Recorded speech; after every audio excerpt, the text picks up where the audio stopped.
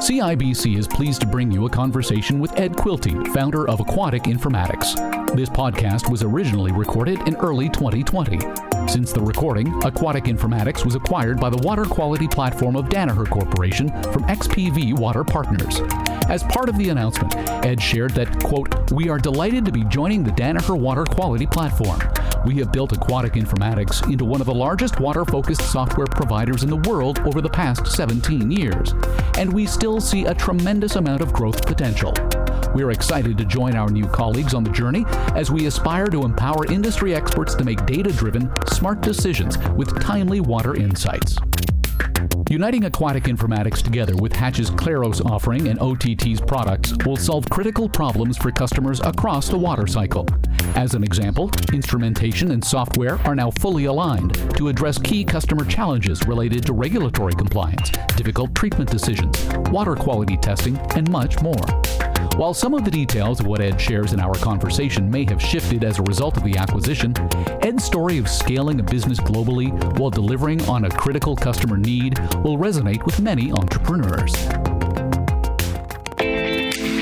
Today on the CIBC Innovation Banking Podcast, Aquatic Informatics is a data analytics company that helps save a village in Malaysia from flooding, monitors the water quality for the world's biggest economy, and provides services as far away as Afghanistan. You know, when you're learning, at times you have to fake it until you make it to your sweet spot. And by faking it, I think you just got to get in there, try your best, and just basically, jump in the deep end.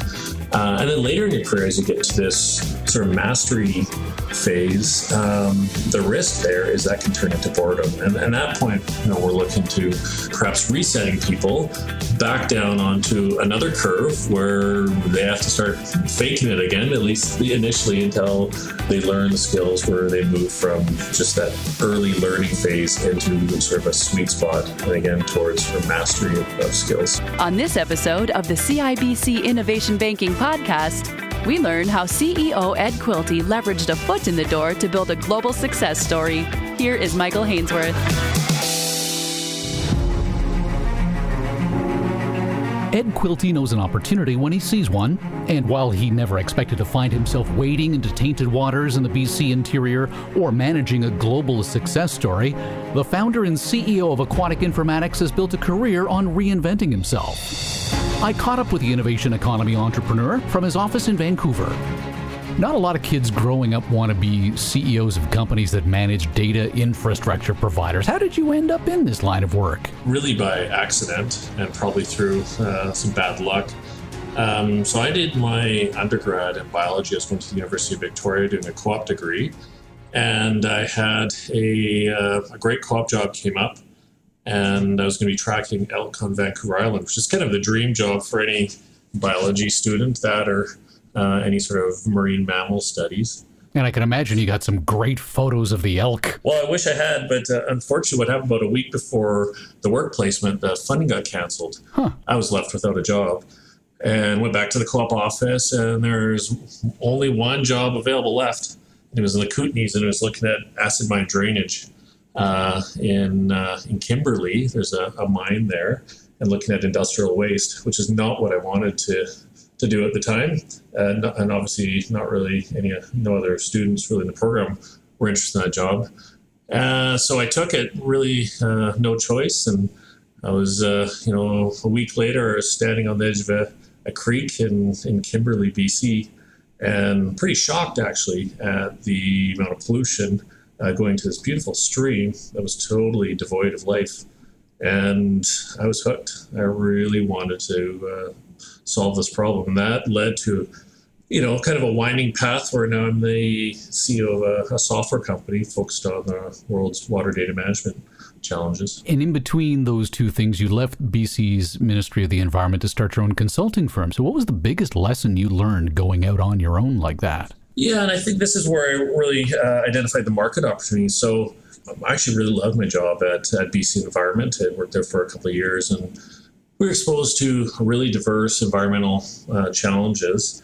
And when I did leave to start my own consulting company, I wanted to narrow in on one part of the work we'd focused on at the Ministry of Environment, and that was looking at the impacts of forest harvesting on rivers in British Columbia.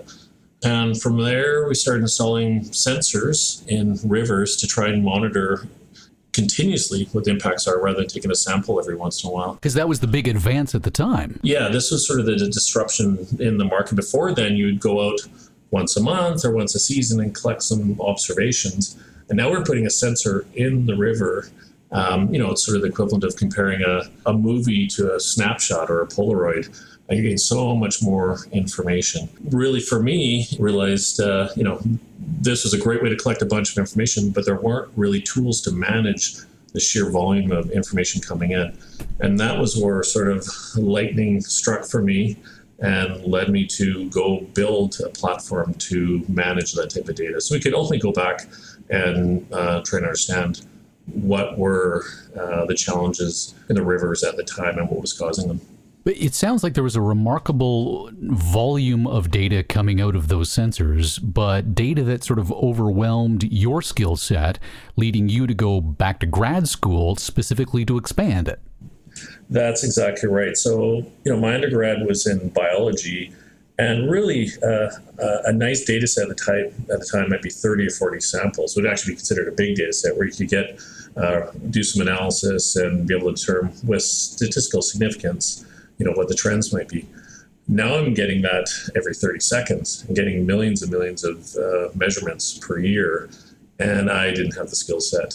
At the time, we weren't taught how to process that kind of information in biology, so I went back to grad school to really take courses and work in other departments where they did manage that type of data, electrical engineering and geophysics. And so you're quoted as saying that you met for a full day once a month for 3 years with the CEOs of a business training program in Vancouver, and 10 years later you were still meeting monthly with that original group. Do you still keep in touch? Absolutely. We still meet every month. And that was really, the transition from a biologist to a data scientist to an entrepreneur and CEO. That was really valuable having that cohort of other entrepreneurs that we could grow together and share best practices, learning from one another. I guess there's an element of a birds of a feather sort of thing as well. You want to steep yourself in a culture of entrepreneurialism to pick up as much as you possibly can. It's often seen when you're an entrepreneur, it can be a pretty lonely world or isolating. You tend to stand alone a lot. You're making decisions on your own initially until your company gets more to scale and you surround yourselves, with a really strong team. But yeah, we had joked in the early days, and I think actually still do, that we were, our group was sort of like AA, where we would get together and, share our challenges and support each other, getting through the wild, but, still fun ride of being an entrepreneur. So then what is your advice to that entrepreneur just starting up, dealing with that insane loneliness that comes with being a one-man shop on day one? Really the same way I applied, sort of the concept of continuous learning when I faced a challenge, in the field with a lot of information coming in. I went back to university to try and learn new skills. It can be a little bit more tricky on the entrepreneurial world. So I looked for places where I could develop these skills. And, really the first obvious step for me was this local group of entrepreneurs who are going through similar challenges. And we're bringing in experts from around the world to provide some training and mentorship. So, reaching out, not being afraid to ask for help, not pretending you have all the answers. I think really be thirsty for learning is really the essential requirement of being an entrepreneur.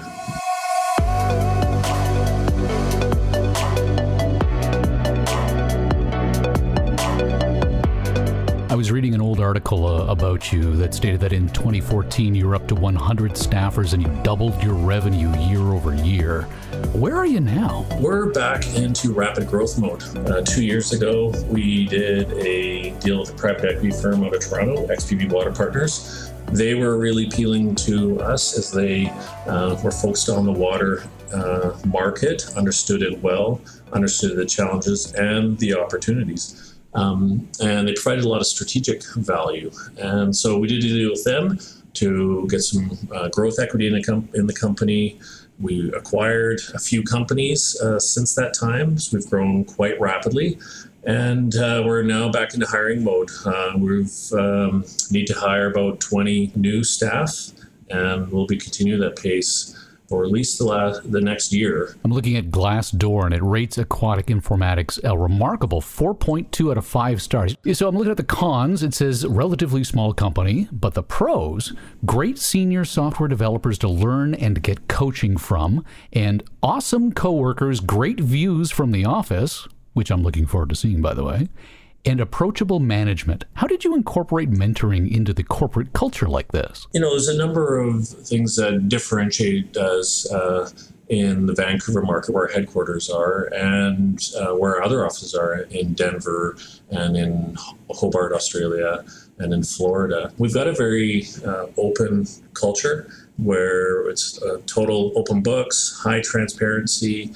We talk about our financials every month. We share goals. In fact, this week right now, we've got Super Week going on, which is where our entire company comes together and shares in planning for the next quarter and a rolling 18 months. And so what we've done is set up a culture of openness, transparency, and coaching, helping each other. And that's been really effective. We've really been growing our team into leaders, providing a lot of leadership, mentoring, and pathways for growth and promotion. And I think we've provided a really clear vision for our team, which is also important. People are driven, motivated by a number of different things. It's a little bit up to the individual, but typically, mission is really important, clarity of what we're working on and how they're being measured and how they can contribute. And I think the transparency has really helped with that. And we've really, embraced, again, continuous learning to provide tools and skills for our team to become better leaders. Are these the kinds of things that come with being in your stage of the company's growth trajectory, or is it something you can apply on day one as well? Because it seems to me that in the early days of entrepreneurship, you're just so focused on getting a minimal viable product out the door, bringing in financing, that the cuddly, feely type stuff that comes with bringing the entire staff in to discuss the future and on a quarterly basis, no less, sounds like something that would take up an awful lot of time at those early days. Or am I just wrong about this? Is this something that you have to do from day one? Well, let me put it this way. If I was going to start another company, go into startup mode, I would definitely do it the way we're doing right now. You're really looking for a multiplier effect. I think the common mistake that many entrepreneurs make, and that I myself have made, is trying to do everything yourself and holding on too tightly. And you end up getting in the way of your company. You end up being the bottleneck. Yeah, definitely. If I was starting a company right now, I'd have open books, be a very transparent culture, and growing the rest of your team so you get this multiplier effect. So rather than providing fish to your team, you train them how to fish, and they can go forth and grow their team members. So that's how you scale quickly. Otherwise, it's just too slow and too painful. I've been told that when it comes to hiring, you like to use the beer test. That is true. There's many benefits to the beer test. Really what it is getting to know the person. We are a technology company, but we're actually a people company. It's the people that work on the technology, help with our strategy, and help drive growth in the company. So I find in interviews, people can be nervous. They can maybe not show their best side, or they can maybe fake it till they make it approach. So I find the beer test is a good way, to really go out in a more casual setting and just have a good chat. And I typically find I learn a lot more about the people in 1 hour, beer than I do over multiple rounds of interviews. What do you make of that fake it till you make it idea?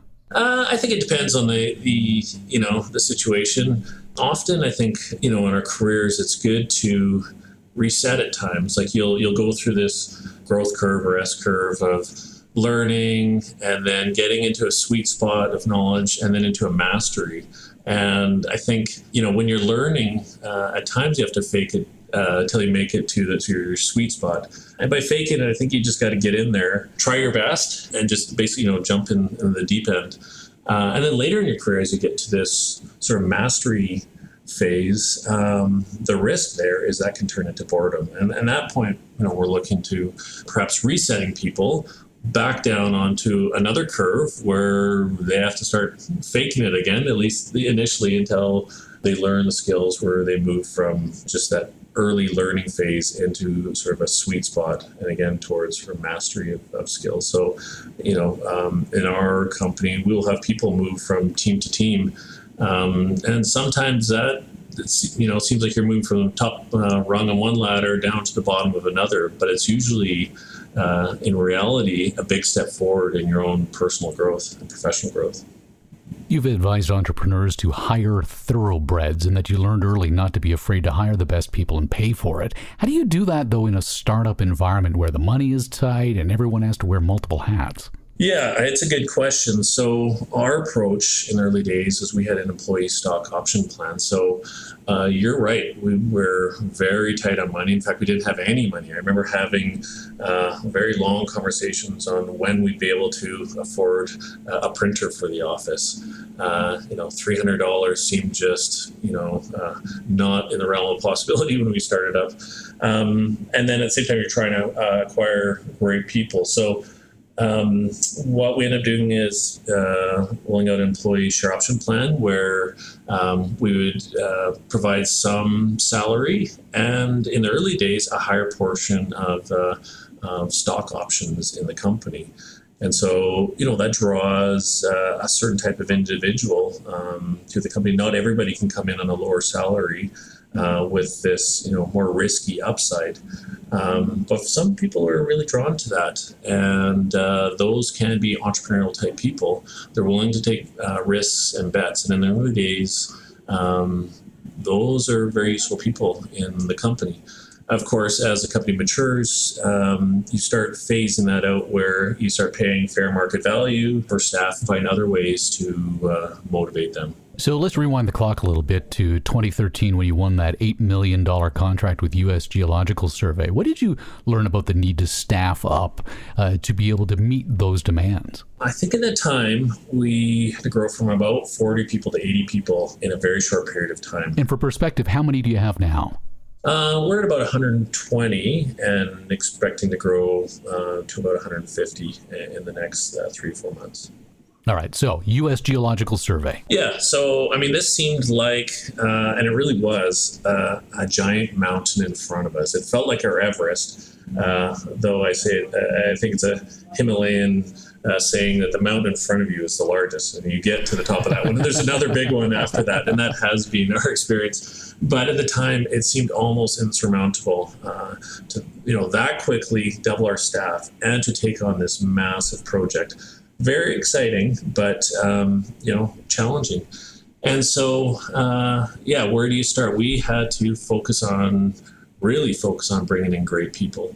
The first place we went was referrals. So with our team, get them to leverage their networks, tell their friends to join our company, tell them why our mission is so important, tell them why they love working at our company. And that was where we got the majority of our candidates. Out networking as well, meeting new people at software development meetups and industry events. That was really good. We also had open houses where we'd open up our office and let people come by and learn about our company and our space and our culture. And we pulled it off. We were able to hit our hiring goals. And like I said, we're now facing this again where we're expecting to hire upwards of 40 people in the balance this year. We'll probably continue at that track for some time.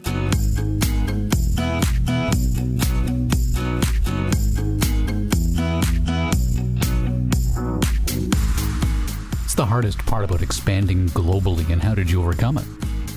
Certainly there are cultural and business differences in some of the markets we've gone to. For example, we're in places like Sudan, Afghanistan, Sri Lanka, we're in Vietnam, Malaysia, and those places are a little bit different to do business.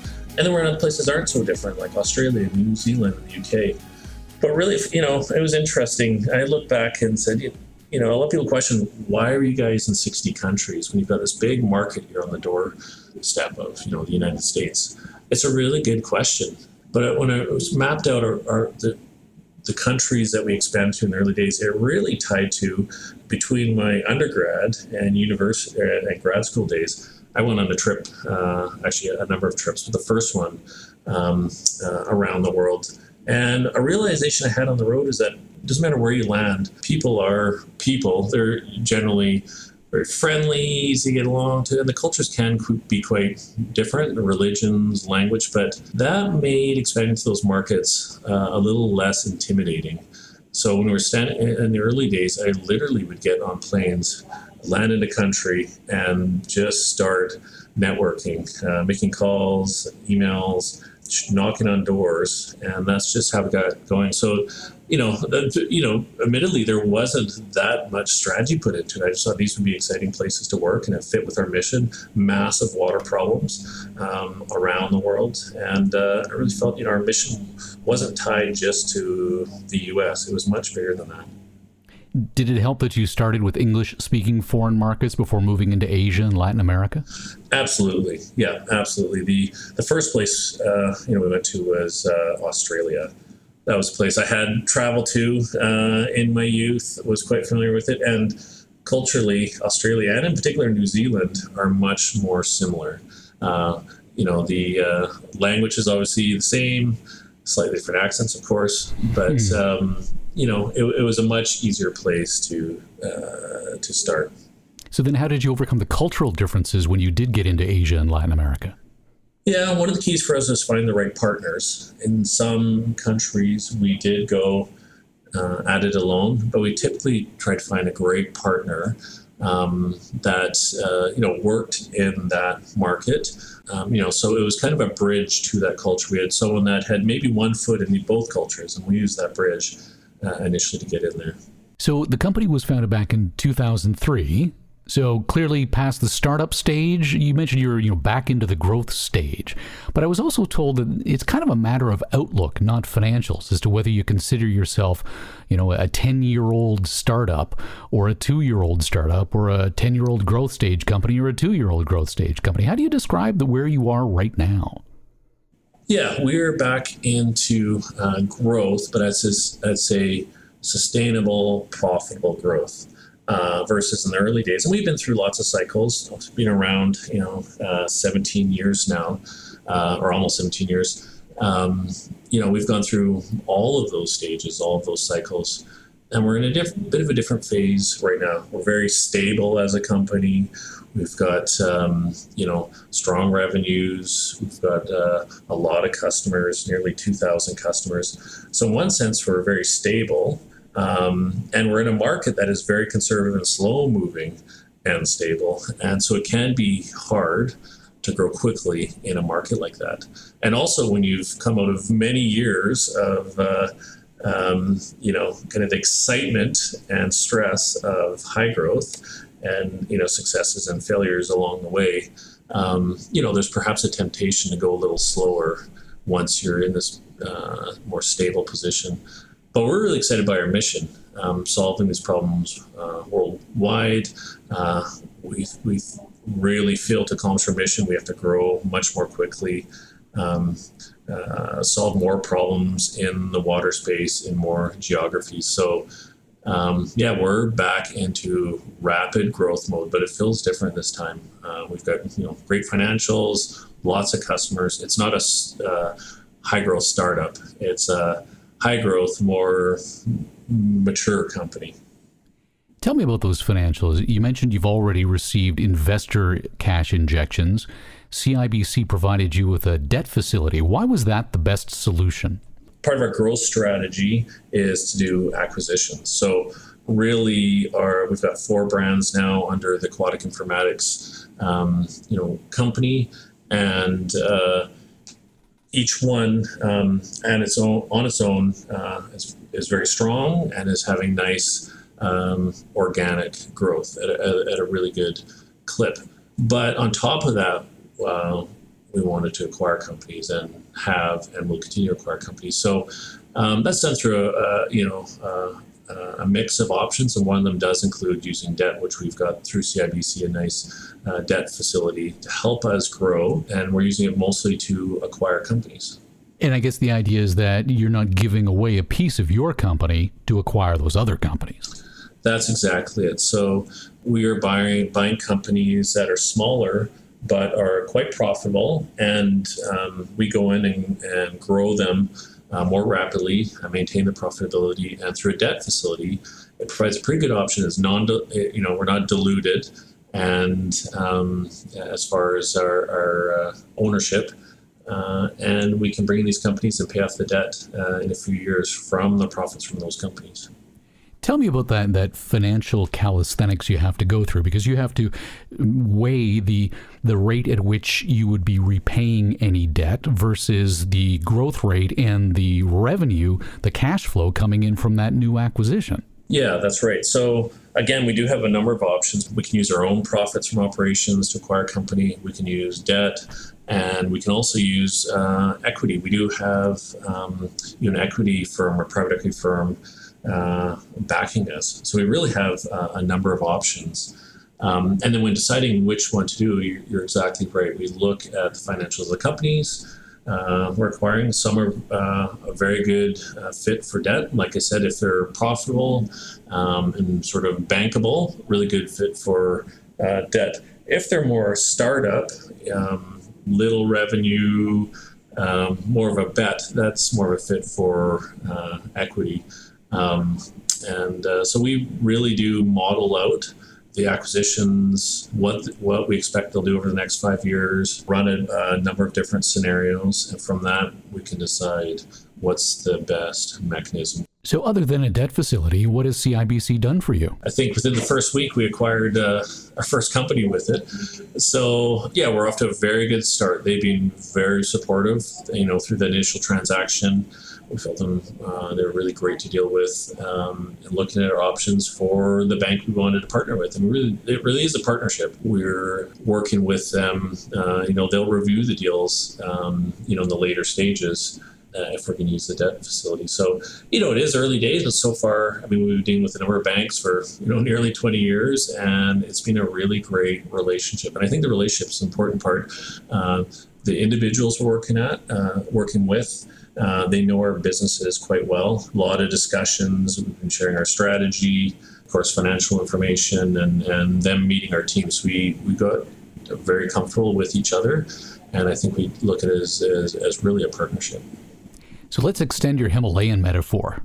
What's the next mountain in front of you? Yeah, so right now it's feeling this rapid growth in a very competitive marketplace for talent. Having to hire 40 or so staff, get them onboarded really quick, that's the mountain in front of us. Learn more about the innovation economy, how letting go of 2/3 of your clients can pivot your startup for greater success, how to retain that entrepreneurial spirit in the face of growing headcount, and why your business model doesn't have to follow Silicon Valley's rules. Subscribe to the CIBC Innovation Banking Podcast with Michael Hainsworth at cibc.com/innovationbanking.